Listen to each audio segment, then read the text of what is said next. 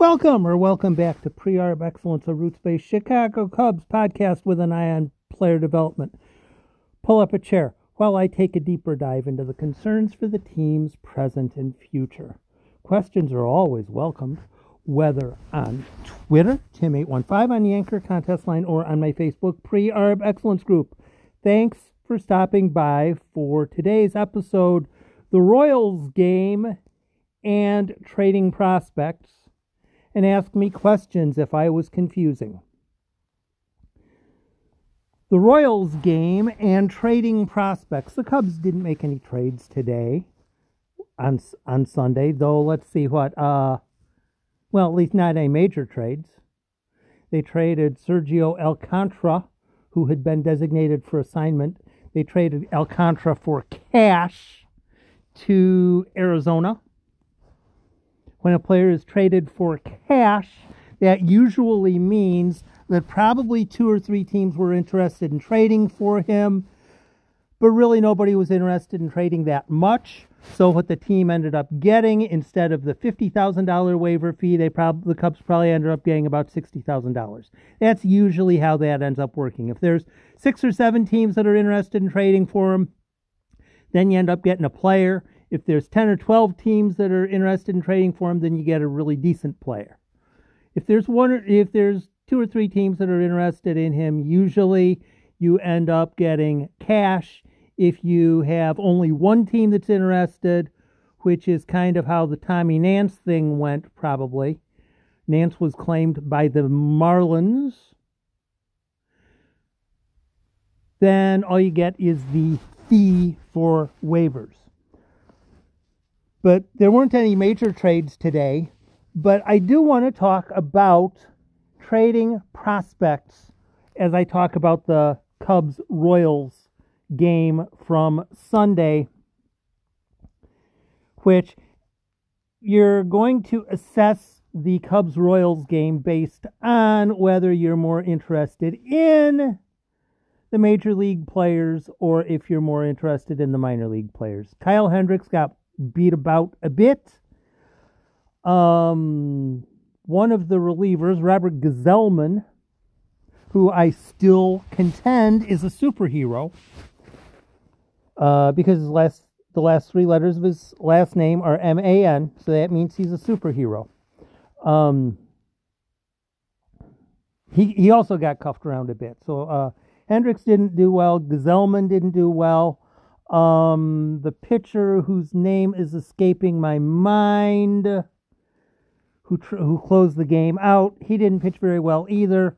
But it was a very fun 13-12 game. If you were watching it, I was either doing some reading or listening to a college game at the time, so I wasn't really paying a whole close of a lot of attention to it. But there was a point where I started paying more attention. Cubs were down 10-6. And then the kids came to life and started to do things. Ed Howard had a clutch at bat. Pete Crow Armstrong drew a walk and made a sensational catch in center field. Darius Hill knocked a 3-run triple. There's a whole bunch of stuff going on by the minor league players.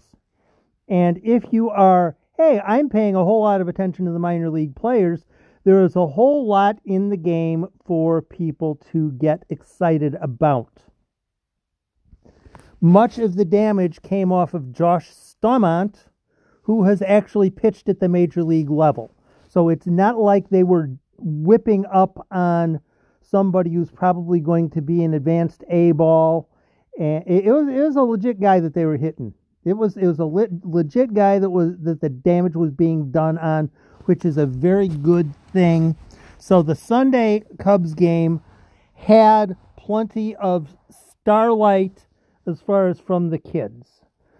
With that being said and understood, the rest of this podcast will be talking about trading prospects. And for some people, my stance on trading prospects is a team should never, ever, ever, ever, ever, ever, under any circumstances, trade any prospect. And there's nothing further from the truth. Absolutely nothing could possibly be further from the truth than teams should never trade prospects. The key with a prospect is if a specific team, in this case the Cubs, are working with a prospect 7 days a week, 24/7, they know what they're doing, which team should know more about that prospect than the Cubs? I will use the name Darius Hill.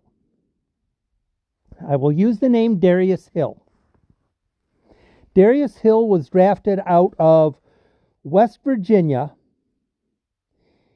in a draft year 2019, when the Cubs decided, you know what? Let's start drafting outfielders that can hit. For much of the time of the Theo Epstein era, much of the outfield, many of the players who were drafted as outfielders, the player's bat was not necessarily the driving force behind why they were selected. It just wasn't. There are a number of people who I could use as a counter example. But to do so would oftentimes be disrespectful.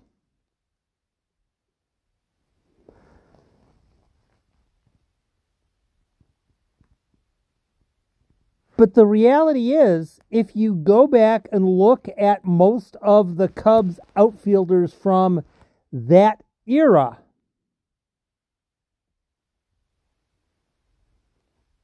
that the Cubs selected in the draft, much of what the Cubs were looking for was defense. Realistically, yeah, that's what it was.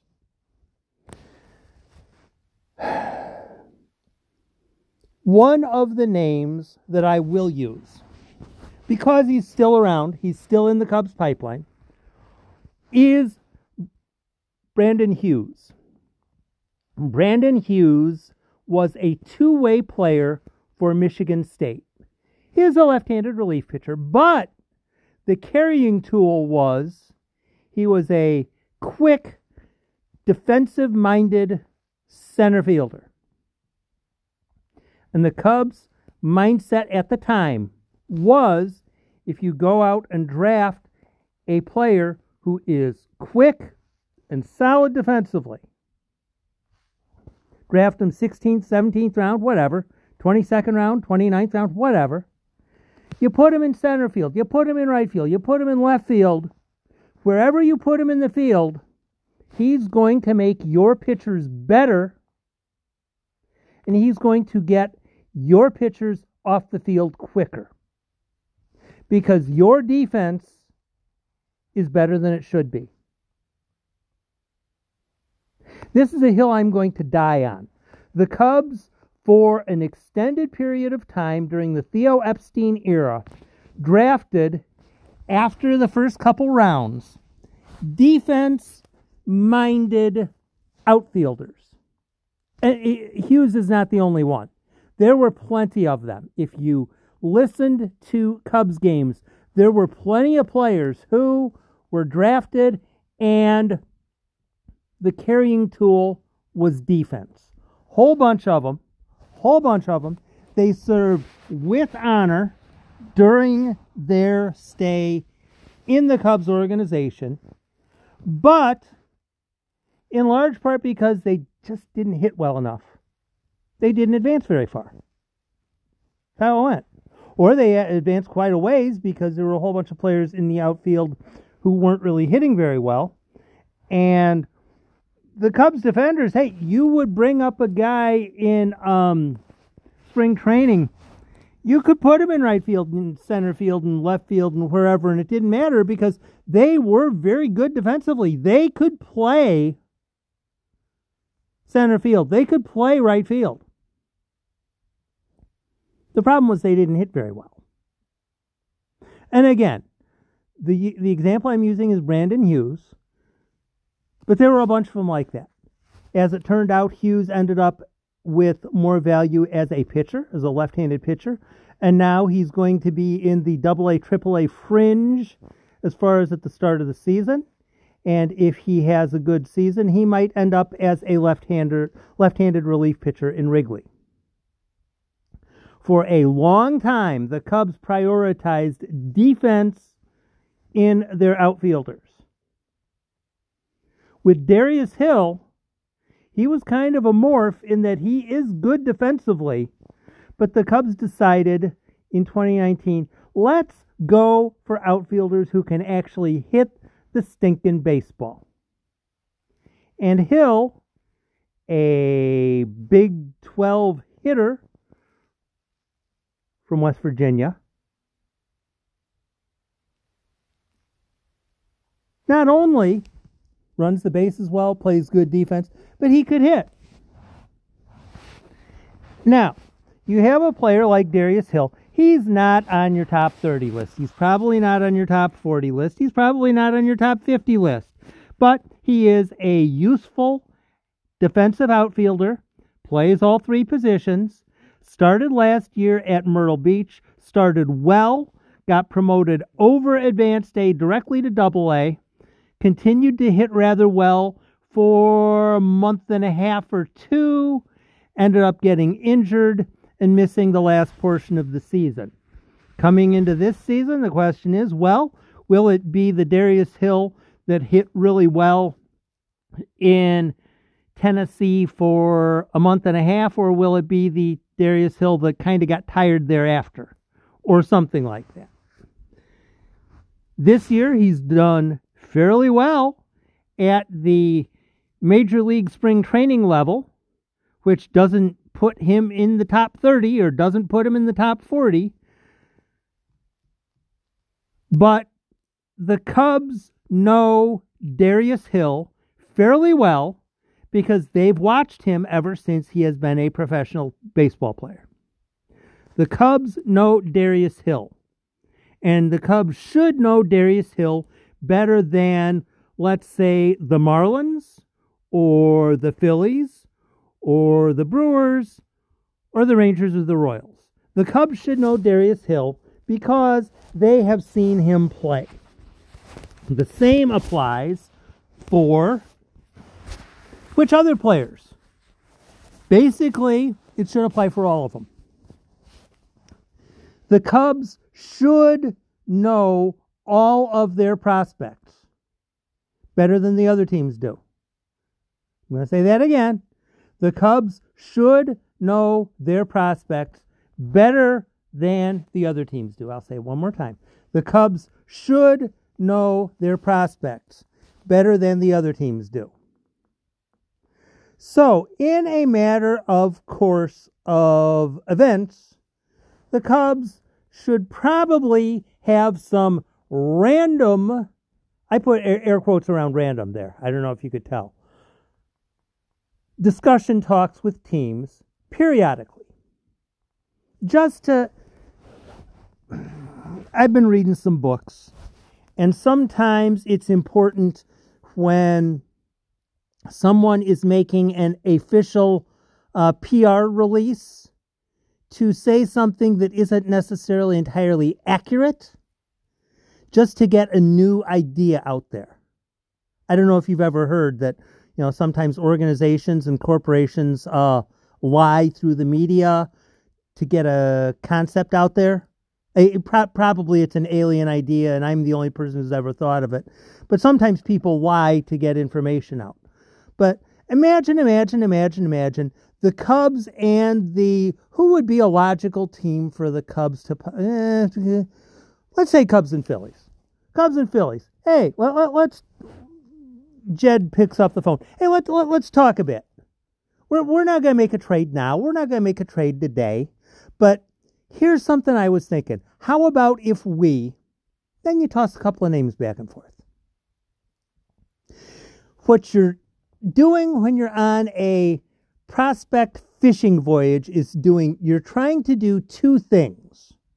You're trying to do two things when, again, I'm going to change it. Not the Phillies. Let's have Carter Hawkins talking to the Guardians. So Carter Hawkins is talking to Cleveland. Oh, that sounds perfect. Because Carter Hawkins knows the players in the Cleveland system. And presumably the Cleveland Guardians know a bit about the Cubs, the players in the Cubs system. So you end up having that natural discussion. Carter Hawkins, hey, I was wondering, if you guys were interested in making a trade involving blah, blah, blah, blah, blah, blah, blah, blah, blah, and you go from there. Carter Hawkins knows which minor league prospects in the Cleveland system he would be willing to commit a felony to add to the Cubs roster, to the Cubs pipeline. He knows those guys. Because he's paid a whole lot of attention to those guys over the last few years. Hey, would you be interested in trading that one pitcher who's in Double-A? No. Okay, but you do the back and forth. How about if we would consider one of these 4 guys, or 2 of these 5 guys, would you be interested in trading this guy? Not really. But then you do a little bit of back and forth. What you're trying to do is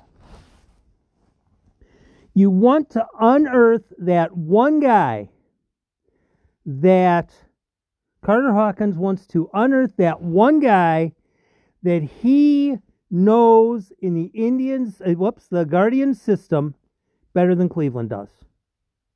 And Hawkins is also trying to find out if there are any players in the Cubs organization that the Guardians value more than the Cubs do. Because let's say that there is a pitcher. Who do we want to say? Scott Effross, major leaguer on the 40-man roster. Cubs dig him. Cubs like him. He has a funky release spot, etc., etc., etc., etc. Let's say that using a numerical system that's based on absolutely nothing, the Cubs value Scott Effross at an 88. 88 is kind of a high number.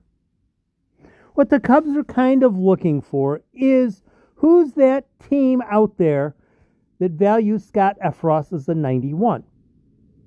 Cubs value him as an 88. The other team values him as a 91. All that means is the other team values Scott Effross more than the Cubs do.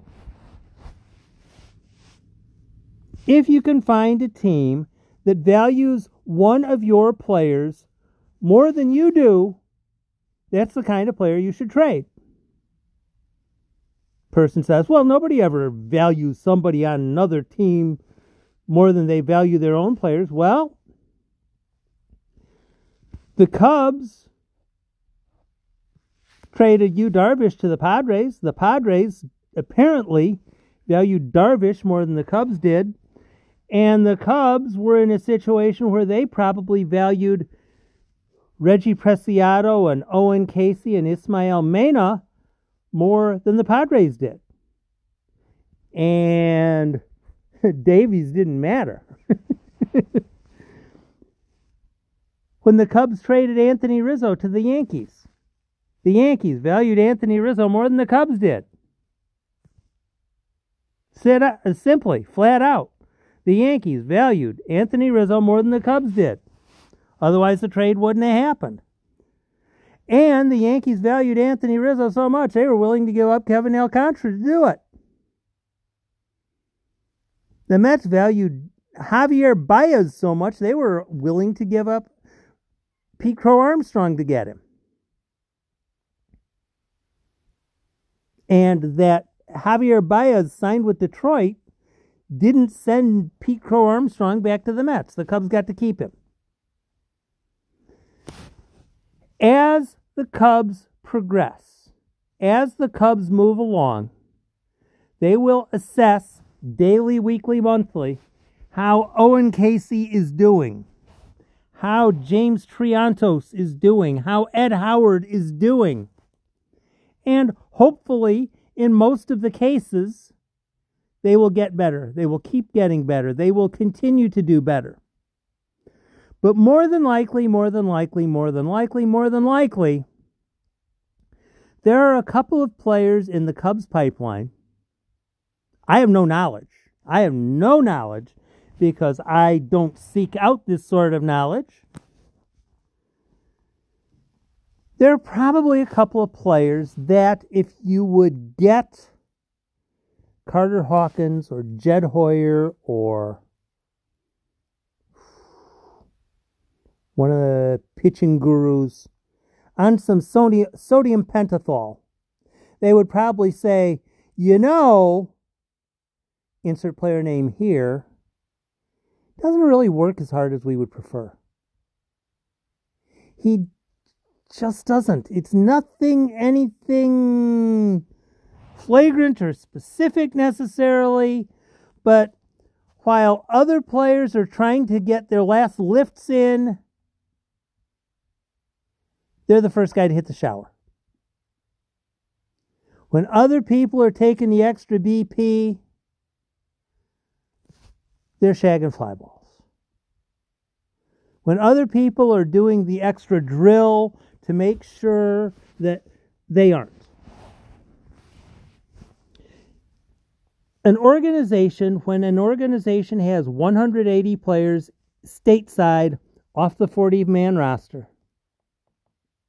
a handful of those players will not be as pot committed to success as the others. A handful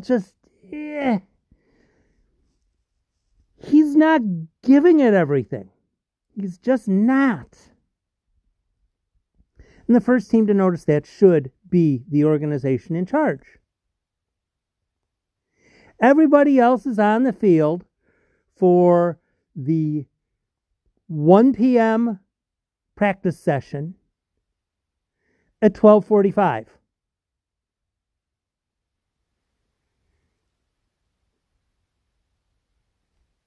Practice at 1 o'clock.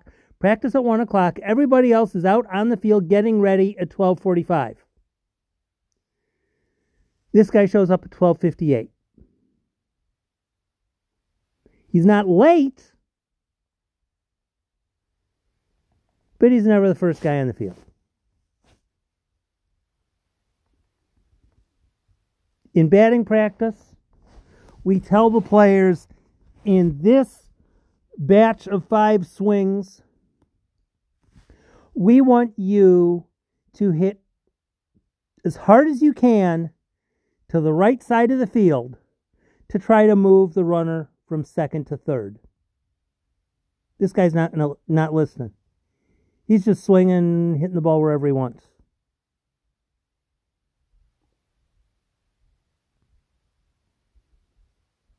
See how sometimes players can possibly do things that give indications that maybe at some point on down the line they might be problem children? Who's going to know that first? Who's going to pick up on that first? If it's someone in the Cubs system, who's going to pick up that first? Will it be the Cubs or will it be somebody from the Marlins or the Phillies? Will it be somebody from the Rangers? It could theoretically be either. But if you have complete knowledge of what the guys are doing, you know who's doing what they're supposed to. When someone is being asked, hey, can you do this extra little thing or this other little thing? And most of the players in the organization, yeah, sure, I'd have no problem doing that. Would you go to we need 4 guys to go down to a school. Would you mind going? Yeah, sure, I'd love to go down to school. Hey, cool, yeah. I had to go last time. See how sometimes answers can speak loudly?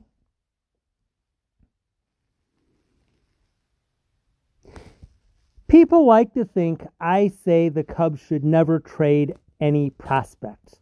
That's hogwash.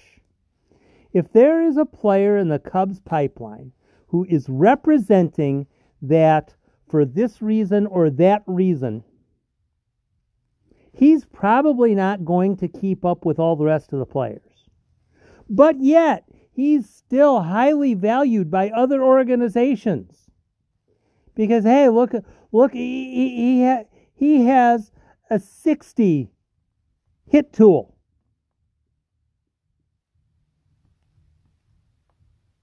Yeah, but he has a 40, but he has a 30 person tool. If there are people who are problems waiting to happen, problems waiting to be discovered, those are the players that ought to be traded. Because really, somebody was talking on the Twitter machine about how the Cubs are going to be able to look forward to having an outfield soon of Seiya Suzuki, Pete Crow Armstrong, and Brennan Davis. And of course, somebody said, wait a minute, you left out Owen Casey. It's like, okay, well played. Then on the other side, with the infield, who are the infielders that you're going to promote? You know, are you going to say it's going to be Triantos and Cristian Hernandez and Reggie Preciado and leave out some of the other guys? There's a whole lot of talent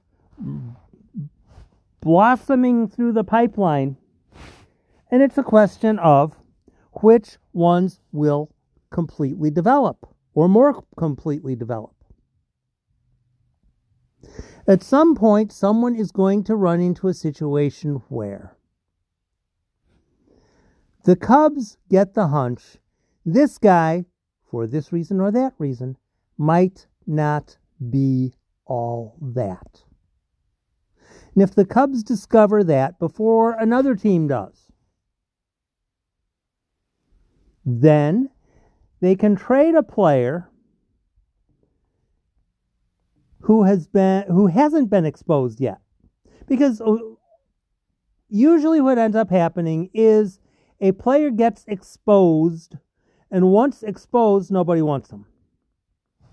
Nobody wanted to trade quality for Albert Almora because Albert Almora had been exposed at the major league level, and teams didn't want to trade for him. Whereas, if the Cubs had traded him before he had been exposed, there'd be a whole bunch of people who were angry. Why are you trading Albert Almora? But if they had traded him before he was completely exposed at the major league level, then he would have had more trade value. The key is know which players are actually going to get it done before other teams do. Know who's actually going to accomplish things before other teams do. And if you can figure out which players this guy might miss. This guy very well might miss because there are markers that there are things that he's doing, there are indications that maybe he's going to miss. And if there are markers, if there's something visible, something notable, that this guy might not get it done, then it makes sense to consider moving on. The Cubs have a whole bunch of players, and as of right now, a whole bunch of those players are of interest to other organizations.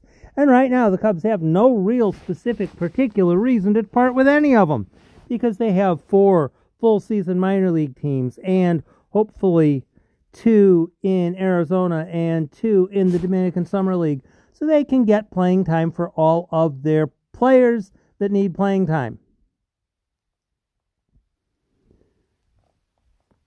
If there are players who are creating concerns within the Cubs pipeline. I don't know if this guy's willing to commit to being as good as he has to be. His numbers are still good. The numbers that he's putting on the Hawkeye machine, on the Edgertronic machine, they're still good. They're still good. But I'm concerned.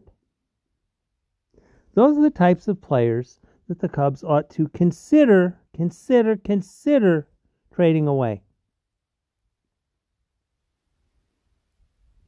The goal with trading prospects is taking advantage of something that other teams do not have. Knowledge of what they're doing off the field. If the Cubs know there's something that 1 or 2 or 6 of their top 80 prospects are doing off the field, or even on the field, that other teams are not yet aware of, those are the types of players that you trade. And those are the reasons that you trade them. Because if the Cubs have a reason to believe that a certain prospect or a certain batch of prospects are going to pull up short due to self-inflicted wounds, those are the guys you trade. And who would know where those self-inflicted wounds are more likely going to manifest themselves than a team who's paying 24/7 attention to the player? Who would know that? Hey, we had a 10 o'clock curfew for a game, and this guy wandered in at 11:45. Wow, that was okay. Isolated, that could be just an incidental thing, but if there is a person who ends up in the wrong place at the wrong time too often, trade him. If there is another team that's interested in rating him at a 91 while you're assessing him at an 88. Because usually with a prospect, if there is a name prospect in the Cubs organization that the Cubs happen to know, this guy, for this specific reason, probably ought to get traded even though nobody else knows it. And it doesn't really specifically matter which name you are attaching to the mindset of he's making some really bad personal decisions. Again, I don't have anybody in mind. Not at all. But if you have a group of 180 players, there might be 3 or 4 of them that are making some bad decisions. And those are the types of players that try to get them to continue to have success, but when other teams start asking, hey, would you be interested in trading this player or this player or this player? So let's say that a team is looking to make a trade, and they are looking to trade someone who is a bit not prospect-y, okay? Like a Cody Hoyer. The team is interested in trading a Cody Hoyer type of player, and they want to trade a Cody Hoyer type of player for an actual honest-to-God Cubs prospect. An honest-to-God Cubs prospect that's in their top 60 prospects. And they're thinking, hey, any Cubs prospect in the current Cubs 60 prospects, we're kind of interested in him. Okay? So there are these 4 names of players on the Cubs top 60 list for that team. They're not in the top 30, but they're in the top 60. And they're interested in, we will trade you this Cody Hoyer dude. We will trade you this Cody Hoyer dude if you trade us 2 of these 5 players in your let's say 40 to 60 range. Fair enough? 2 of these 5 in your being Cubs, we will trade you this Cody Hoyer dude. If you trade us 2 of these 5 prospects in the Cubs 40 to 60 range. And they give you 5 names. A, B, C, D, and E. A, B, C, D, and E. And the Cubs hear the list of names and don't really respond to anything. But the player D on the A, B, C, D, E list, the guy that's at D on that A, B, C, D, E list is one of those guys. He's one of those guys that's a troublemaker. It's not that he is a huge troublemaker. It's just that he's not the guy who's trying hard at the weight bench. He's not the guy who's doing what he's supposed to do when he's supposed to be taking batting practice. He's not the guy who's doing. He's not ideal. He's not what the Cubs are specifically looking for. So the team says, if you give us 2 of these 5 prospects, we will give you this Cody Hoyer dude. The Cubs say, give us a day. Give us a day. All right? They hang up and they go discuss and argue things out and say, okay, this is a chance to trade that player who we've been trying to get rid of anyway.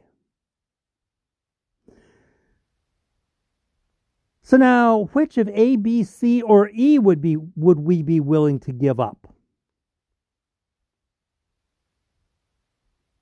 See how that works? The Cubs have more information on Cubs prospects than anybody else does. The Cubs know which guys in AA ought to be able to be ready to carve in AAA. Pitchers, hitters, it doesn't matter. The Cubs have a fairly decent idea which guys that are doing well at Advanced A ought to do well at AA. Pitchers, hitters, it doesn't matter. And the Cubs probably have an idea as far as once this guy gets to that certain specific level, he's probably going to be underwater. And if we could trade him before he gets to that spot and exposes himself, we could get trade value out of him. And in that instance, the Cubs most definitely should be attempting to try to trade those types of players, not because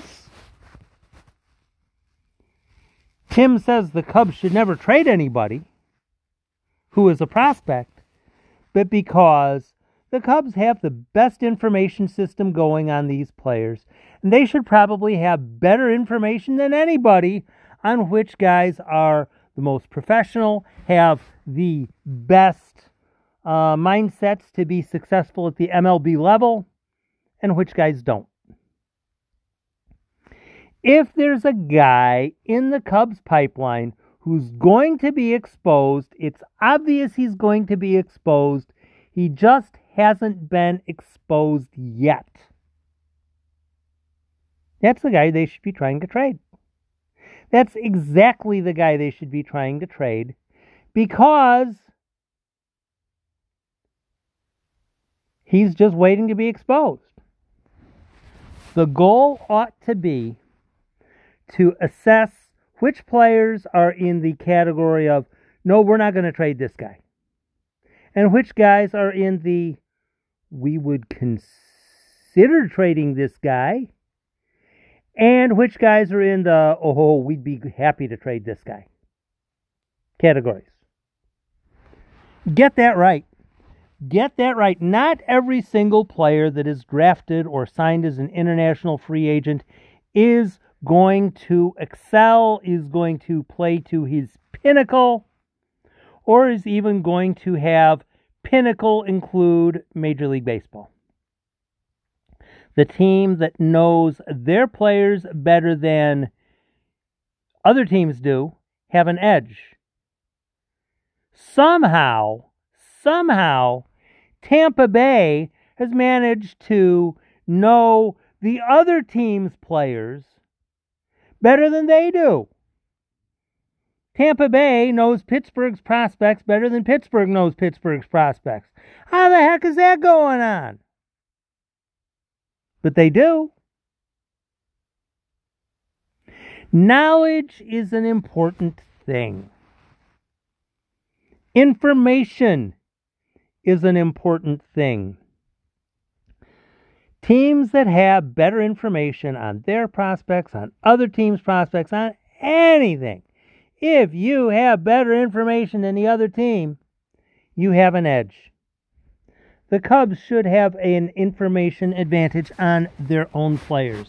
To the extent that the Cubs have an information advantage on their own players, they ought to take full advantage of that information advantage they have on their own players and trade off of that, or not trade off of that. If there is a player who is a bad egg, that is the guy that should be traded. Perhaps other teams already know that. Perhaps already teams know which guys are bad eggs and which guys should be disregarded. Perhaps they've already been exposed. But as teams are developing players, you don't want to put someone into a group too quickly. But if an organization decides, you know what, that guy over there, that right fielder over there, we ought to try to trade him. We ought to try to trade him because he's not the type of player that we want to have on our organization. He's not going to get things done that we want done. If a team can assess a player in that sort of fashion, what they ought to do then is try to push to get him to the peak level of success that he possibly can get to.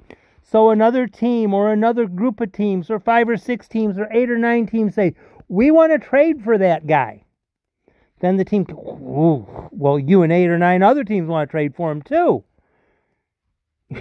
I'm not going to say we won't trade him, but you'd have to show us that you are more interested in those other 8 or 9 teams if you're going to make a trade for him. See how that works? Know which players are worth trading. Get those players to be envied by other organizations. Then, when the proper trade offer comes through, you trade him and wish him well. If the Cubs trade a player who is not going to move the needle, that's fine. But you want to make sure, through the 24/7 observation of the players that the team has going on, that the players who are going to move the needle are not the ones that are traded. The Cubs ought to know that. The Cubs have all of the information. They know who's doing the work in the weight room. They know who's getting to the field on time. They know who is doing what in the batting cages. They know who is treating people with respect. But if there is that player who gives off bad vibes, but has really good numbers on the field, and the Cubs decide, you know what, if the right offer comes through, we ought to trade this guy. That's perfectly legitimate. It is perfectly logical. It is perfectly rational to trade a player before he exposes himself. It's perfectly logical, rational, and normal to trade a player before he exposes himself. And if the Cubs are in a situation where they know of a player who's probably going to get exposed for one reason or another, and someone makes a good enough offer to make a trade for them, Goodbye. See ya. The Cubs-Royals game on Sunday was quite enjoyable. And if a team has a prospect that is about ready to get into that situation where they are going to expose themselves, moving on from them might be a good idea. Thanks for stopping by and have a great week.